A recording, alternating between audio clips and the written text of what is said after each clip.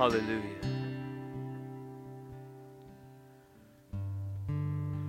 Father, we read in your word about the adjectives that go on and on without even doing justice within the English language to describe the great riches of your character, your attributes, your worth, your works. We hear wonderful, we hear counselor, we hear almighty God, we hear of the scope of your power, and as much as the government, all government, is on your shoulders. We read of your omniscience, your omnipotence. We read of your power to save, and we hear of your righteous works. We hear of your judgments. We hear of the future that you've prepared for those that love you. We hear, Lord Jesus, from cover to cover, the amazing works and the worth of our God. I pray as we take a few moments to read just a few of those words in the middle of this great work, that you would communicate them, Holy Spirit, to our hearts, to strengthen and encourage and embolden and deepen our faith in you. I pray that you would reveal, Lord Jesus, the mysteries of your holy word, that you would encourage and strengthen our soul by what we find, that you would give us a greater capacity in our heart to appreciate, in our mind to understand the glories of our God revealed in the pages of sacred Scripture. In Jesus' holy name we pray. Amen. Amen. What a privilege to open God's Word together this morning. And the place I'll have you do that is Psalm 21 this morning. Our second Sunday of the month, our Psalm series brings us to Psalm 21. The title is To the Choir Master, a Psalm of David. It's another worship song commissioned for a service not unlike this by Israel's greatest king, who himself represented the Messiah in his office and also prophesied of the Messiah in his poetry, and who wrote of the connections between God's holy word and the purpose and his calling and anointing as king, as poet, as a worship author, and as a servant, a humble servant himself of God's great and glorious will, and as a prototype or as an archetype of what the Messiah would be later. So as we read in Psalm 21, I would invite you to follow along. These 13 verses, we'll read them in their entirety, and then we'll seek to dig deeper into the understanding of what's contained. In Psalm 21:1, we read, O Lord, in your strength the king rejoices, and in your salvation the king, how greatly he exalts. Again, verse 1, O Lord, in your strength the king rejoices. In your salvation, how greatly he exalts. You have given him his heart's desire. You have not withheld the request of his lips. For you meet him with rich blessings. You set a crown of fine gold upon his head. He asked life of you. You gave it to him. Length of days forever and ever. His glory is great through your salvation. Splendor and majesty you bestow on him. For you make him most blessed forever. You make him glad with the joy of your presence.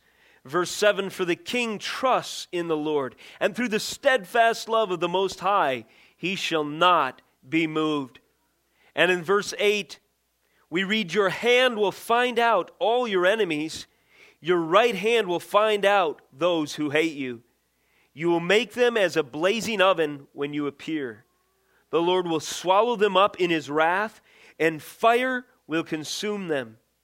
You will destroy their descendants from the earth, and their offspring from among the children of man. Though they plan evil against you, though they devise mischief, they will not succeed. For you will put them to flight. You will aim at their faces with your bows. And finally, verse 13, be exalted, O Lord, in your strength. We will sing and praise your power. We will sing and praise your power. The title of today's message is Theology and War. Theology and War. David, in this campaign, has likely received the answers to prayer in a warfare context that he had been praying in Psalm chapter 20. Do you remember last month these words? Chapter 20, verse 1, may the Lord answer you in the day of trouble. May the name of the God of Jacob protect you. May He send you help from the sanctuary and give you support from Zion. May He remember all your offerings and regard with favor your burnt sacrifices. May He grant you your heart's desire and fulfill all your plans. And remember this verse in particular, verse 5 of the previous psalm.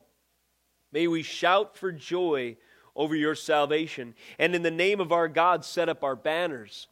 So if this was the invocation, if this was the prayer that attended this military campaign, where there was a cry for salvation to be delivered, for the people to be delivered from their enemies. Yes, physical, but this was more than that. It wasn't just warfare, it was theology. It was war against spirits and powers, principalities in heavenly places as represented, yes, by the physical conflict. But these psalms are much deeper than just a campaign between one nation that was arguing over a piece of bordering land with Israel or something like that. No.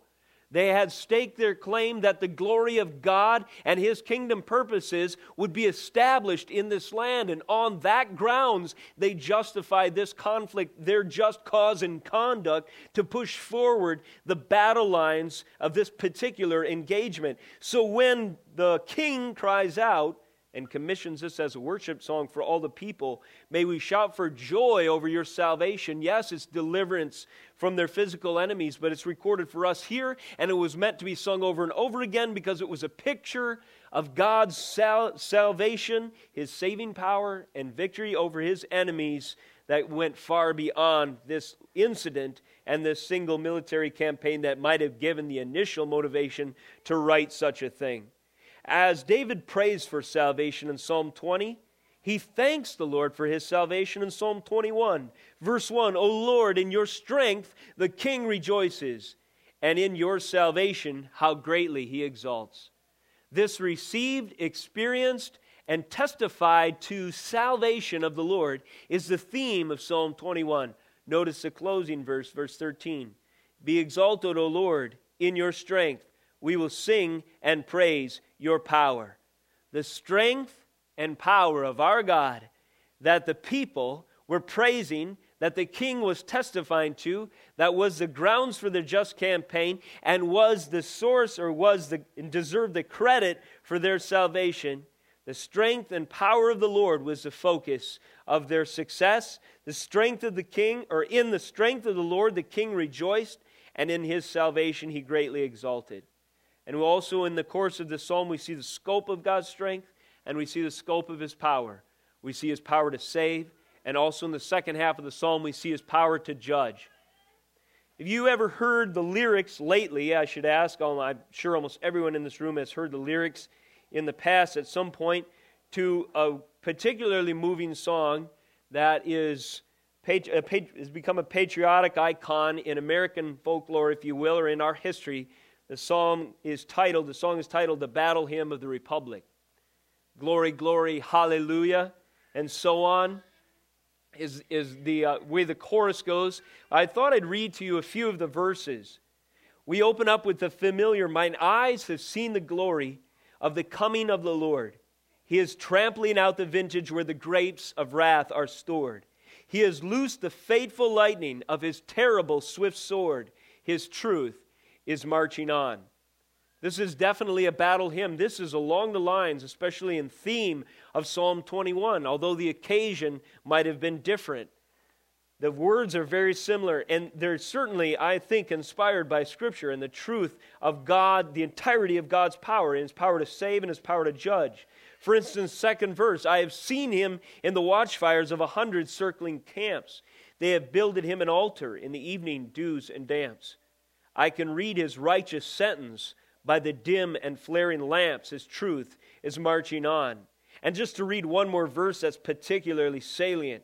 I have read a fiery gospel writ in burnished rows of steel. As ye deal with my contenders, so with you my grace shall deal.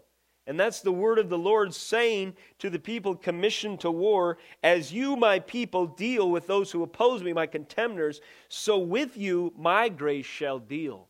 I will show you my favor, even as I show judgment on yours, and my shared enemies. Let the hero born of woman crush the serpent with his heel. His truth is marching on.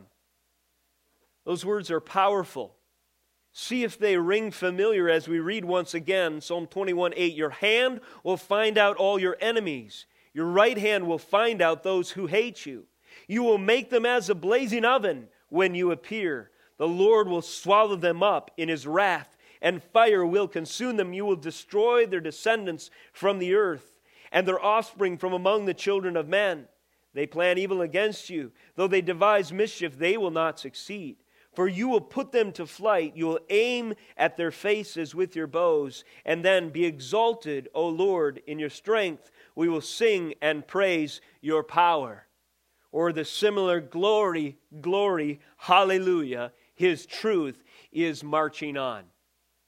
Do you see that both songs, the one that David wrote, that the occasion of war allowed him the inspiration to write in Psalm 21, and the Battle Hymn of the Republic, which was written in I believe, 1861. We've been studying it for devotions for our family, right around the Civil War. They both had the same occasion in the physical to write words that would encourage their morale as to their campaign. One was a civil war in America, and the other was likely a war that David was fighting with neighboring countries. Now, the lyrics to both songs are very similar, and both are very clear-cut. Who can argue with the Lord's truth marching on, or the idea that this hero, namely Christ, born of woman, has the power in His being and in His word commanded to crush the serpent with His heel, and has most certainly done so on the cross, and has commissioned His soldiers, His warriors, to fight the good fight of faith, to take up the helmet of salvation, to brandish the sword of the Spirit, to be clothed in all the Ephesians 6 armor, to do their master's bidding. Who can argue with that? But as we look back at the historical occasion for both songs written, we might find a disparity there. In other words, while the lyrics are very clear-cut to the Battle Hymn of the Republic, the historic circumstances for which they were written may not be so clear-cut. Have you ever wondered, let's just take the Civil War, for instance, in our own history. You know, there were Christians fighting on both sides. You know, there were great theologians that were the counselors and cabinet members of leaders in the South and the Confederacy. You know, there were generals on both sides of that war that cried to their Lord Jesus Christ for help in that campaign. Have you ever wondered what it would be like, or ventured to put yourself in the place of God hearing those prayers and wondering which side you would answer? You see, it's a little simplistic for us to pick a good guy in hindsight. It's a little short-sighted for us to read into history something that is very as clear-cut as the words of the hymn that perhaps both sides of the army sang. But what is far more difficult to discern is if you were born at that time and brother was fighting brother and family was fighting family, and there were generals and presidents who were enacting policy to pit families against families, and war was breaking out, ravaging the land. And scorched earth campaigns in direct violation to the Deuteronomy rules of war were taking place within the boundaries of this nation, its people against its own people. Do you see how the calling of discernment in relationship to the circumstances that we find ourselves in is much more difficult than just reading back into history and imagining who might be the good guys or the bad guys? But as we read the Word of God, it can give us criteria for assessing whether our cause is truly just. And this is what concerned David, I think, to no end, so much so that it became the theme of many of his psalms, Theology and War. How do we know? How do I know that our cause is just? You know, we're going to be speaking to a few examples, even as I launched into this one in the Civil War and our history, to national concerns and civil and social concerns. But the question is even more pointed as we consider it for our own soul. How do we know that we are justified? Or more personally, how do we know that our desires, our goals, the things that we trust in, the things that we plan for, the way we engage in our different situations and decisions and difficult, conflicting circumstances, how do we know that our cause is just? Because David, I believe, would be the first one to tell you that it's not enough to just sing a song while you're marching as to sin.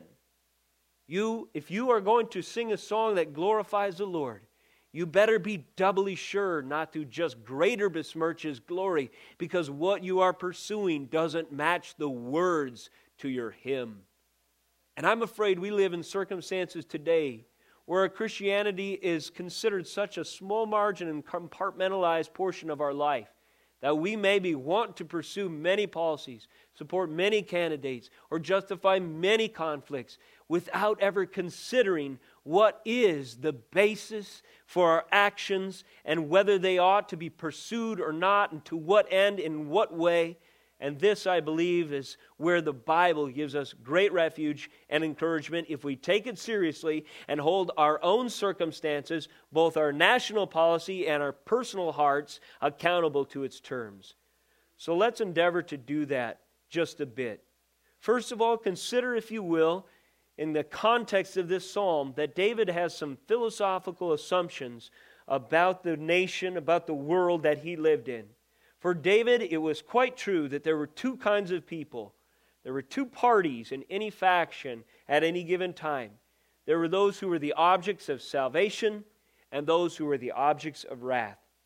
In verse 1, David defines clearly that he has declared the people of God, when they are obedient to their God, are the objects of His salvation.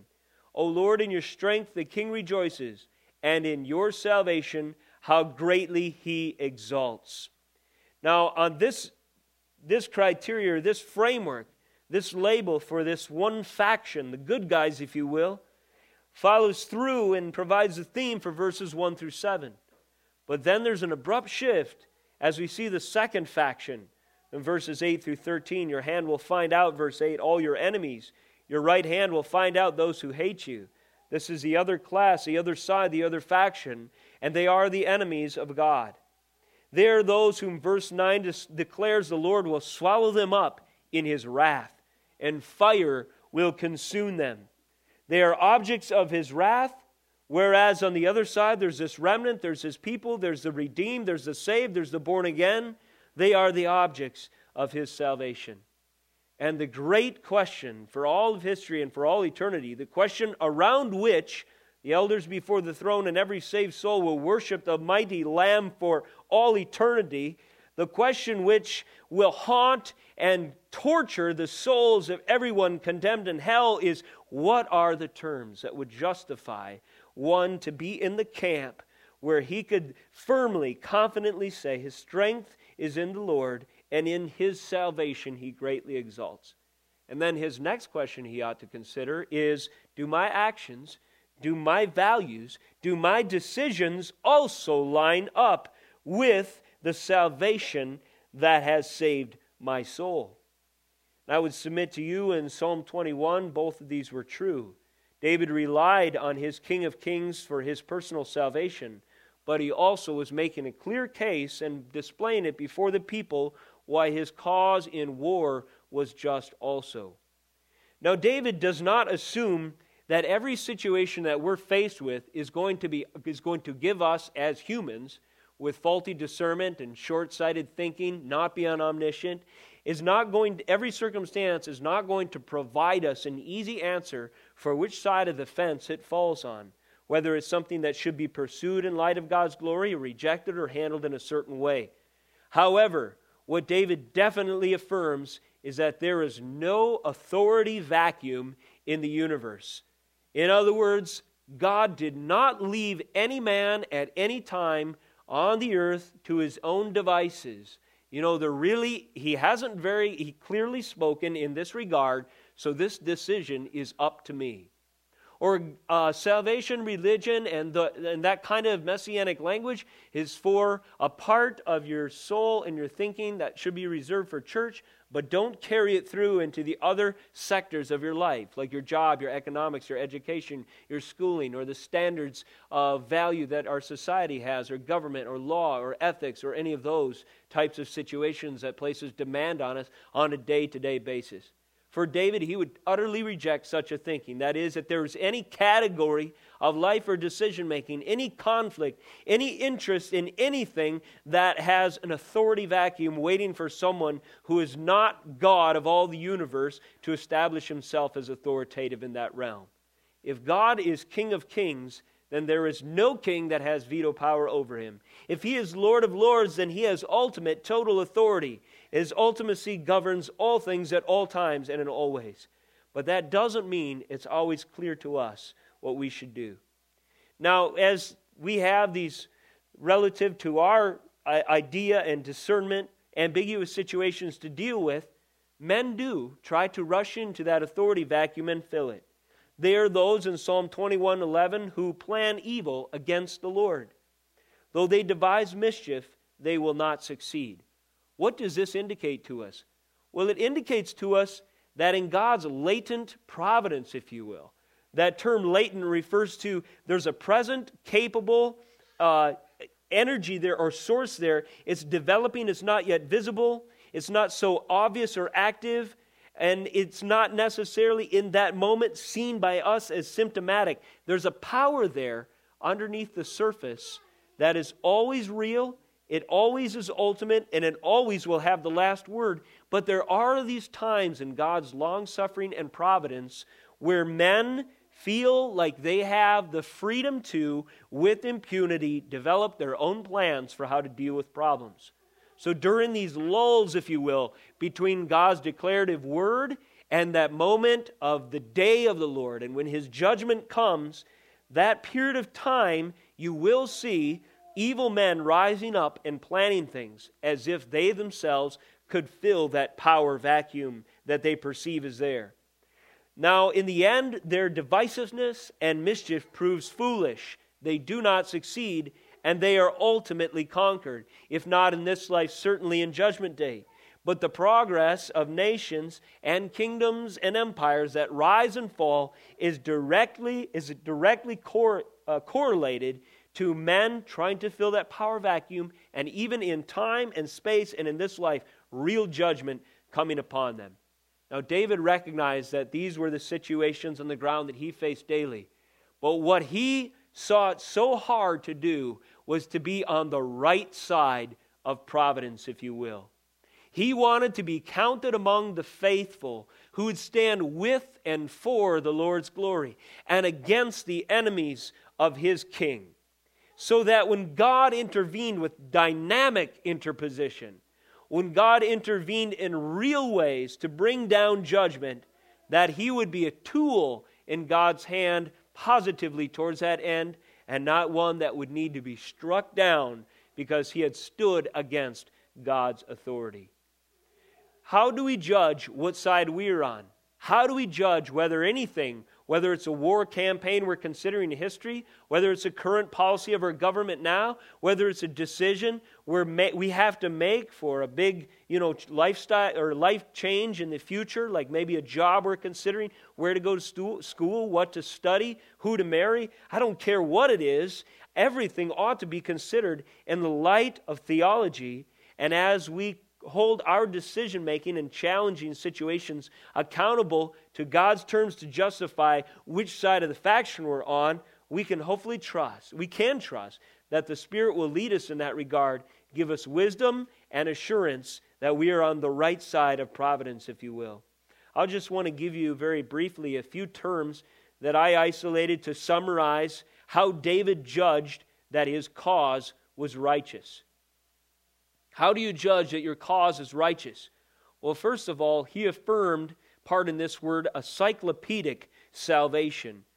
Encyclopedia, everyone knows what that word means. Just take the adjective form and then attach it to salvation. Salvation, as a concept for David, was not limited to his soul. The implications of his Savior and his Messiah and the lordship of his God extended far beyond the worship service that he would have from time to time where they would sing a song like this. He affirmed and endorsed and acted on a comprehensive view of God's lordship over all of life. Today, such is not often the case, especially among our leaders, and often among our thinking as Christians. Everything, the statement is, the truth is, the message of Psalm 21 is everything ought to be subsumed under the glory of the Lord and His salvation. In your strength, O Lord, the King rejoices. In your salvation, how greatly He exalts. Even this military campaign that he was celebrating at this particular time. These days, we have other versions of salvation and other answers for problems. We, for instance, trust nuclear bombs to save us nationally. If our arms reserve far eclipses any other nation, we feel safe. Therefore, in the proliferation of powerful arms is our national salvation. There are many policies that reflect such a hope. And there are many attitudes, there are many heart conditions within the soul of, I think, even Christians, myself guilty at times, that hope for the future of America depends on the size of our war machine. We must be so careful to never say that any aspect or hope for the future of our salvation is outside of the terms and conditions that Jesus Christ implies and applies explicitly through His Word. There is no salvation in a nuclear bomb. There is no salvation in a superior war machine. We look to the Federal Reserve to save our economy. We look to insurance to save our health. We look to Social Security to save the elderly. We look to Federal Emergency Management Agency, and there are so many acronyms that if you took the 26-letter alphabet with all its possible permutations, I think there would be just slightly more than the government agencies that have absolutely polluted and proliferated this land. Why? Because everyone claims to be a means of salvation for something. Could it be that we have placed our salvation in other things besides Christ and rushed to fill that so-called power vacuum with things of man's doing, which put the ethics of God's Word aside, never mind His righteousness, and seek to come up with answers that declare ourselves as an authority over Him?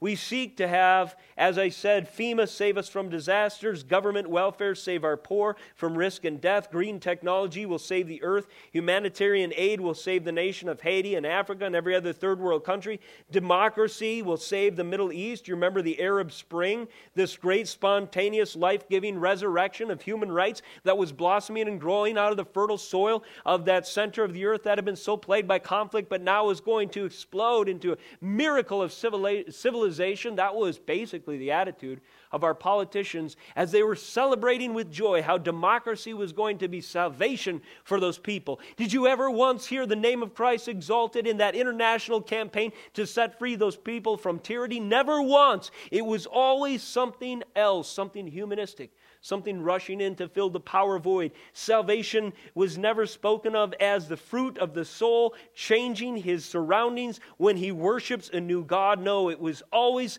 some version of polytheistic humanism. And this is over and over again emphasized in our day. And maybe at the very end of that list, you know the list where bailouts will save companies that are too big to fail and Fortune 500 companies can save our investment portfolio. Maybe at the very end, someone might say, if they're a confessing Christian at least, oh yeah, and Jesus saves our soul. What is wrong with that list? What does that attitude, if it's anything close to the truth, reflect of a perverted worldview? It's simply this, that we don't consider Jesus as Lord of all. This is not what David did. David considered that he, though king and in charge of his people, answered to a higher authority. O Lord, in your strength the king rejoices. In your salvation, how greatly he exalts. Notice, though David was called and commissioned to wage war, he didn't move so forward with confidence, having obtained a well-fed, well-trained mass of troops and having the factories produce multiple chariots. And when he finally got all this stuff in order, he said, now is time. Let's move forward with our army. Having assembled a superior force, we will be victorious. No. When it came to finally divvying out the judgment, David takes no credit for it and certainly places no faith in horses and chariots. He says in verse 8, your hand will find out all your enemies. Your right hand will find out those who hate you. Have we moved forward in confidence in anything and held it to the standards of just cause to such high degree that we can say with the biblical confidence of David that it was not our hand that tried to save us, but we were being obedient to the hand of God in whatever endeavor we were involved in. Now this language reminds us again of the previous psalm. The two really do go together. Verse 7, some trust in chariots, some in horses, but we will trust in the name of the Lord our God. This point was further developed in the next psalm in verse 11. Though they, that is, the enemies of God, the wrath-deserving, those who do not consider that He has a cyclopedic, a comprehensive plan for salvation, they plan evil against you. They devise mischief. They will not succeed. For you will put them to flight. You will aim at their faces your bows. Be exalted, O Lord, in your strength. We will sing and praise your power. There is no salvation. There is no other name by which man can be saved. Every challenging situation, every thought, word, deed, and decision demands that we revisit the source and grounding of our faith and truth in the Word of God in light of our Savior and His kingdom rights before we move forward in anything. David believed this and proclaimed it. And in our point number 2, we see a further building on this idea. He says in verse 2, you have given him, that is the king, his heart's desire, and have not withheld the request of his lips.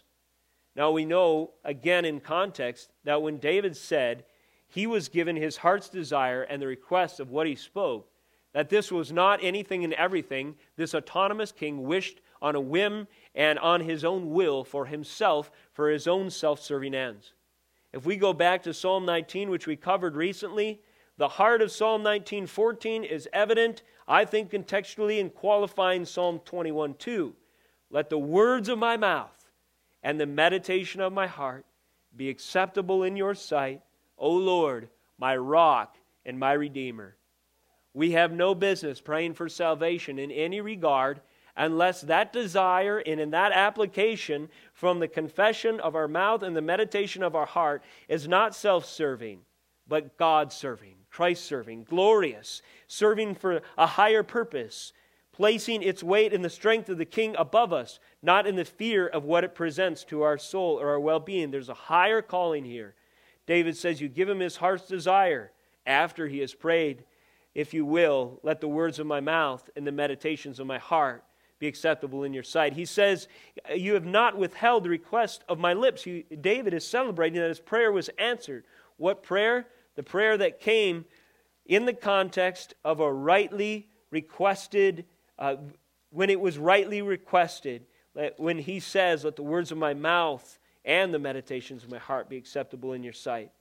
These verses also remind us of the New Testament version and really Jesus' own direction to us in prayer, that we ought to seek first the kingdom of God and His righteousness, and all these things will be added unto us. So we could add to cyclopedic salvation conditional favor. When David was asking for salvation and deliverance from his enemies, he was asking according to his heart's desire and the requests of his lips, both of which were conformed to what God would have him confess and what God would have him desire. Number 3, concurrent grace. When the prayers were answered and David was met with blessings, he did not affirm that it was his idea or that he spontaneously, through a great prayer meeting and just a really long beseeching of the kingdom of God, was able to come up with them of his own idea and accord. He says in Psalm 21:3, for you meet him with rich blessings. You set a crown of fine gold upon his head. The idea here, in that language, you meet him with rich blessings. Other translations in the past have rendered it those blessings that have gone before or preceded him. David, unaware that the Lord had marched before him, now as he was following him, began to step into works that Christ had prepared for him to walk in, as it were.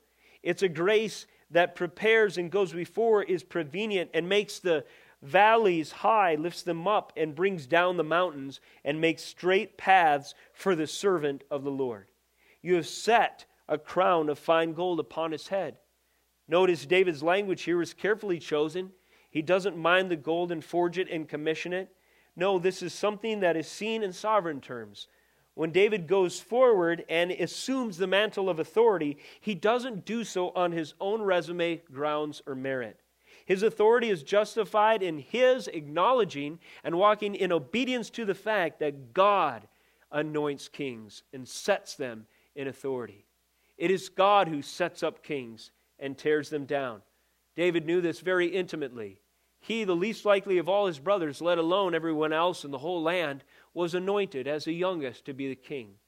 He was the most likely to be destroyed and never assume the throne because he was really the object of the wrath of the king at the time and was chased as a fugitive for years and years. But when David finally did assume the throne and that crown was placed on his head, he of all kings under the inspiration of the Holy Spirit and his experience knew that this was something that he did not acquire as a work of his own. Instead, it was a calling that he was required to conform to. This was something that he ought to pursue concurrent with the grace that went before. When God calls a nation to walk in his footsteps so that he might richly bless, he does so not according to the whim and prayer and shifting and changing ethics and progressive sense of right and wrong due to man's wisdom changing all the time because he has different challenges in front of him. No. The nation must first confess that God's word will never change. It is authoritative and it is a fixture for truth and righteousness for all of time. Only when they start there and realize that there is no hope for salvation, there is no hope for ultimate success, unless they walk in that concurrent grace, that which God is already pleased to bless. There is no ground for praying, God bless America. There is no ground for praying, God bless America, outside of the context of a psalm like number 21. Unless the nation is walking in concurrent grace, is walking in footsteps that are ordered by the Lord, unless the word is a lamp in some regard to its policy and a light unto its cultural feet, there is no ground for praying that prayer. It remains empty until repentance is forthcoming. So let's start there.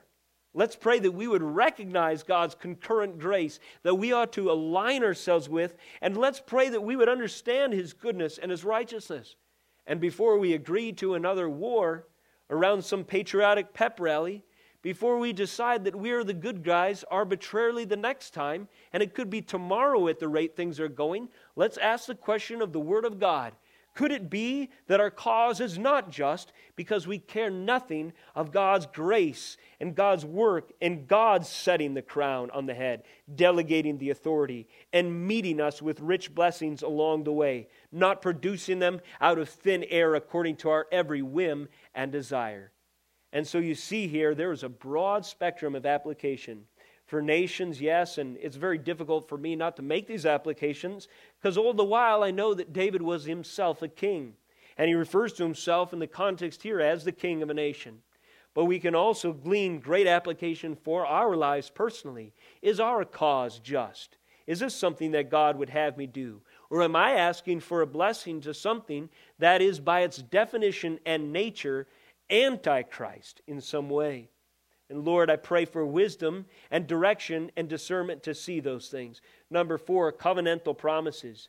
What was the criteria that David judged that he was a good guy, if you will, that the campaign and the future and the policies of his nation were ones that were going to produce salvation? David says in verse 4 that he, speaking of himself as king, asked life of you, speaking to God. You gave it to him.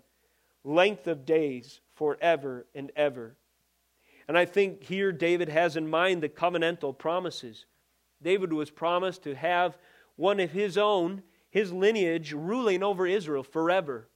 And we, of course, see this promise fulfilled in Christ. But when David knew by the promise that God had given him that it wasn't that he was important in and of himself, but he was privileged to be in a lineage of a much bigger picture that would culminate in the Son of God who would rule and reign forever. The Son who ascended into glory after he was resurrected and now sits at the right hand of the Father.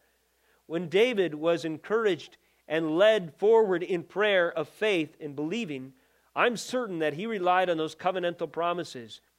He knew that because he had faith and trust in God, somehow he would be redeemed, but also that his kingdom would have true purpose to glorify God.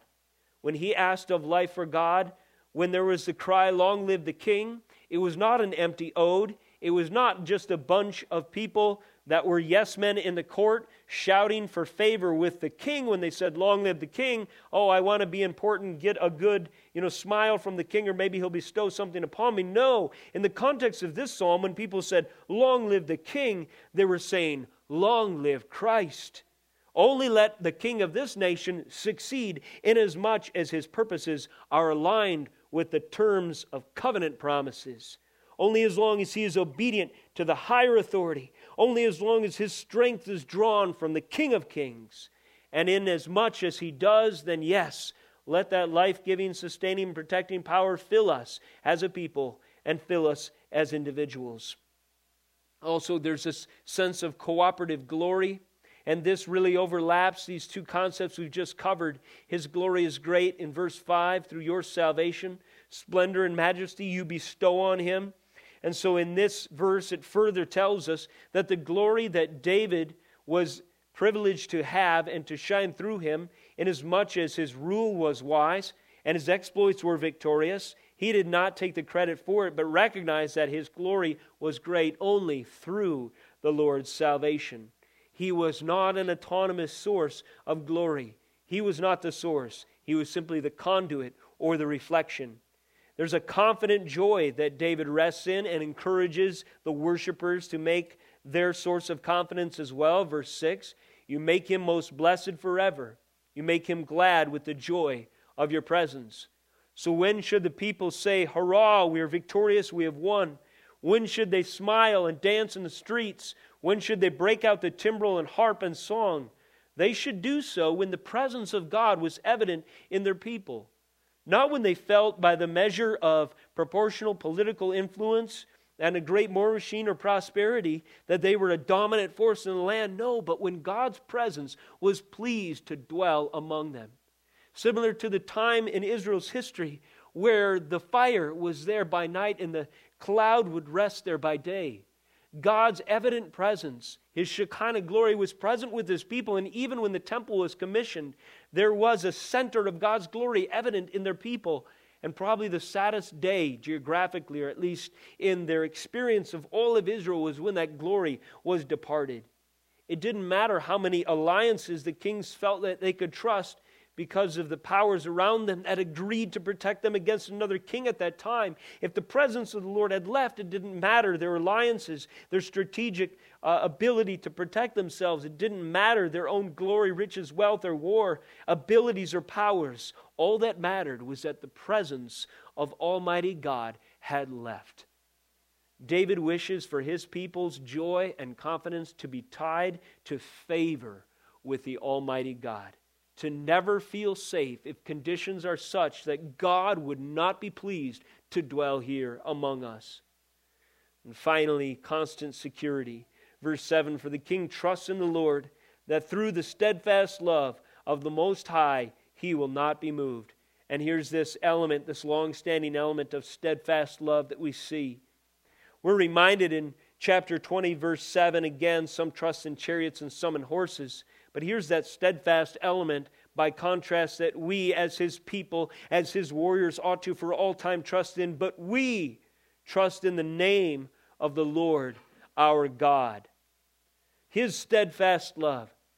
Whoever trusts in that name, the name of the Lord Most High, the name of the Lord our God, shall not be moved. For the king trusts in the Lord. Through the steadfast love of the Most High, he shall never be moved. As I mentioned before, for David, there were two factions in this campaign. There are really only two kinds of people at any given time. Despite these apparent lacks and lags and times of God's long suffering, it would be horrible and wrong, destructive and deceptive to consider that there was indeed a power vacuum that we of our own accord could fill. No, never, never will it be said at any time in history, not in David's time, not in our own. We have not outlived the worth and value of the Bible. We have not entered into a new era of society where these rules no longer apply. Quite the contrary, we need them now, if it could be said, more than ever, because the challenges are very great. And today, as it was then, in the individual and collective peoples, there are those who trust in chariots, and there are those who trust in the name of the Lord our God.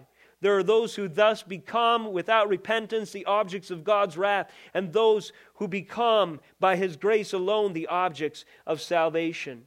And now we note this contrasting parallelism. In verse 1 of chapter 21, we read these confident words, O Lord, in your strength the king rejoices, in your salvation how greatly He exalts. But then it's like the polar opposite circumstance that we find ourselves in if we take refuge in anything other than our Most High. For these, for the wrath deserving, it says in verse 8, your hand will find out all your enemies. Your right hand will find out those who hate you. And we go through the list and we see that the factions are stark, and there's a bifurcating effect that the Word of God gives so that our discernment might cause us to search our own heart and our actions and our applications to see what side we fall, and to ask the Lord that we could boldly sing a battle hymn of the Republic in our applying the terms of His Lordship through our lives lived. Verse 9, you will make them a blazing oven when you appear. The Lord will swallow them up in His wrath. That phrase, when you appear, speaks of a parallel concept in Scripture, the day of the Lord, the day of reckoning, the sure day of His judgment, that everyone who follows and lives according to His will ought to keep, if not in the back of his mind, in the forefront of his mind at all times. That although it seems that the wicked prosper for a season, the Lord's judgment is decisive and eternal.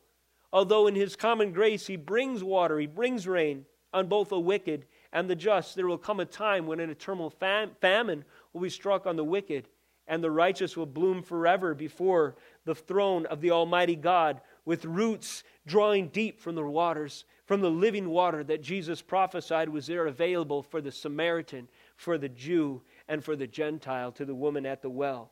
But without that, there is nothing but destruction, akin to that Sodom and Gomorrah incurred for their long-standing perversion and their societal metastasization of sin that caused them to be so deserving of that fire and brimstone from heaven. You will destroy their descendants, it says in verse 10, from the earth, and their offspring from among the children of man. And again, the contrasting parallelism is stark. Whereas David had this promise that he would always have a king from his lineage on the throne forever, not so for the wicked. It doesn't matter how many sons they have. You know, we think of the dynasty of Herod at Jesus' time. I think of the first sermon that my son Jack preached, The Recompense of the Wicked, where he brought up the point that there were actually two Herods. At the time, there were far more, actually. You know, in the wicked plans and schemes of evil and devising of mischief that Herod sought to, ensure his kingdom, he had as many children with as many parties as possible, and of course breaking all these rules. And when John the Baptist called him out as an adulterer, promptly his head was delivered to him on a platter. But in the end, John the Baptist and the Word and the king that he announced rules, and Herod is confined to the dustbin of the fools of history. There is no way that the evil will continue, even generationally, in any successful way, because God will destroy even their descendants from the earth and their offspring from among the children of man. And that's the fearful situation, the judgment we deserve if we find ourselves outside of the good graces of our Heavenly Father. And we can go on and see this contrast as we continue through. But let me just close with this point. I believe there's a theme in Psalm 21, and perhaps a sentence to describe it would be as follows. In light of the scope of God's power to save the good and to judge the evil, what is the grounds of our justification? And the answer would be the Word of God. So stated again, in light of the scope of God's power to both save the good and to judge the evil, the Word of God alone is the grounds of our justification. We see in this final verse, be exalted, O Lord, in your strength. We will sing and praise your power. What strength and what power does David refer to? Well, certainly he refers to the strength and power that is manifest in him saving those who are aligned with this positive will. And then on the same hand, he's referring to the strength and power that's evident in his blazing oven judgments on those who have set themselves opposed to the will of God and have planned evil and devised mischief. This, saints, is the scope of God's power. His glory will be seen and evident by reflection or by contrast, whether it's in the utter and total destruction of the wicked or the utter and total salvation of the righteous made so only by the blood of Christ. This is the scope of God's strength and power.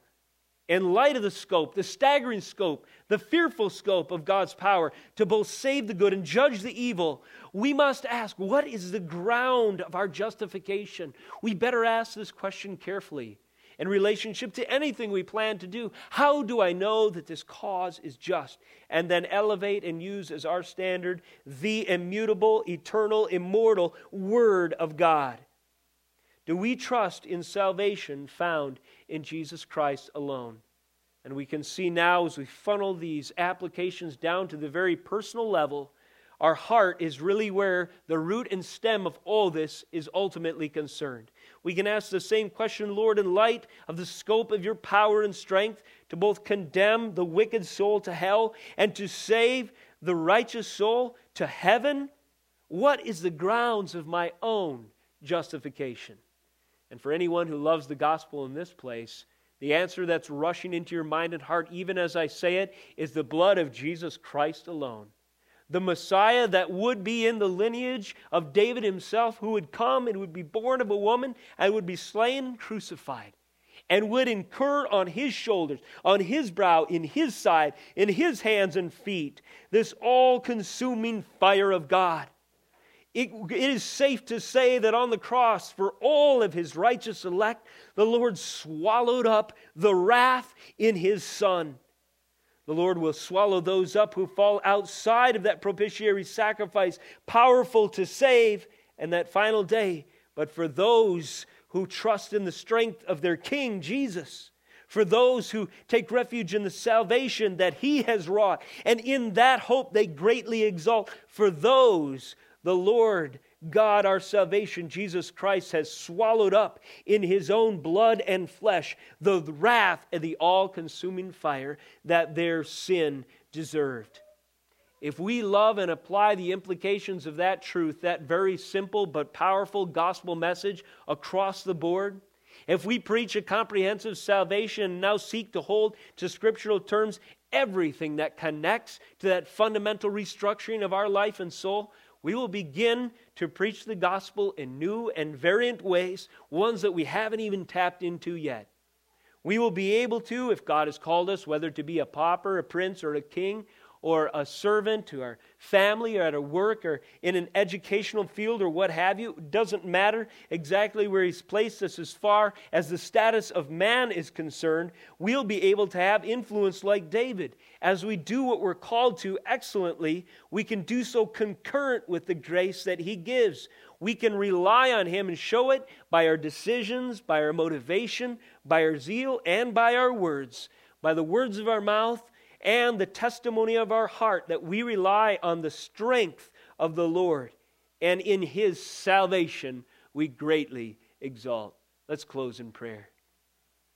Dear Heavenly Father, I thank You for the great testimony of Your Word applied that we have in these pages before us right now. Lord, as You have been so candid to reveal the heart and the mind and even the actions and policies of Your King David, we take such encouragement from this text, knowing that You will teach us and instruct us, Lord, and it's amazing that You've recorded these words to disciple a people like us. Though we are born thousands of years apart from the man whose words we're now reading, we trust the same unchanging truth, and thus these words will endure for all of time. So, Lord, I pray that we would be conformed to them. I pray, Lord, if there's any who stand in need of Your hope of salvation in the first place in this room, that they would not rest until they see themselves rescued from the just wrath their sin deserves. But for those who have, Lord Jesus, have that assurance of salvation placed in the blood of Jesus Christ alone. I pray that you would cause us to live in a comprehensive vision for our own salvation, neither trusting in nor endorsing any other power to save than our Lord Jesus Christ alone. And it's in your name we pray. Amen.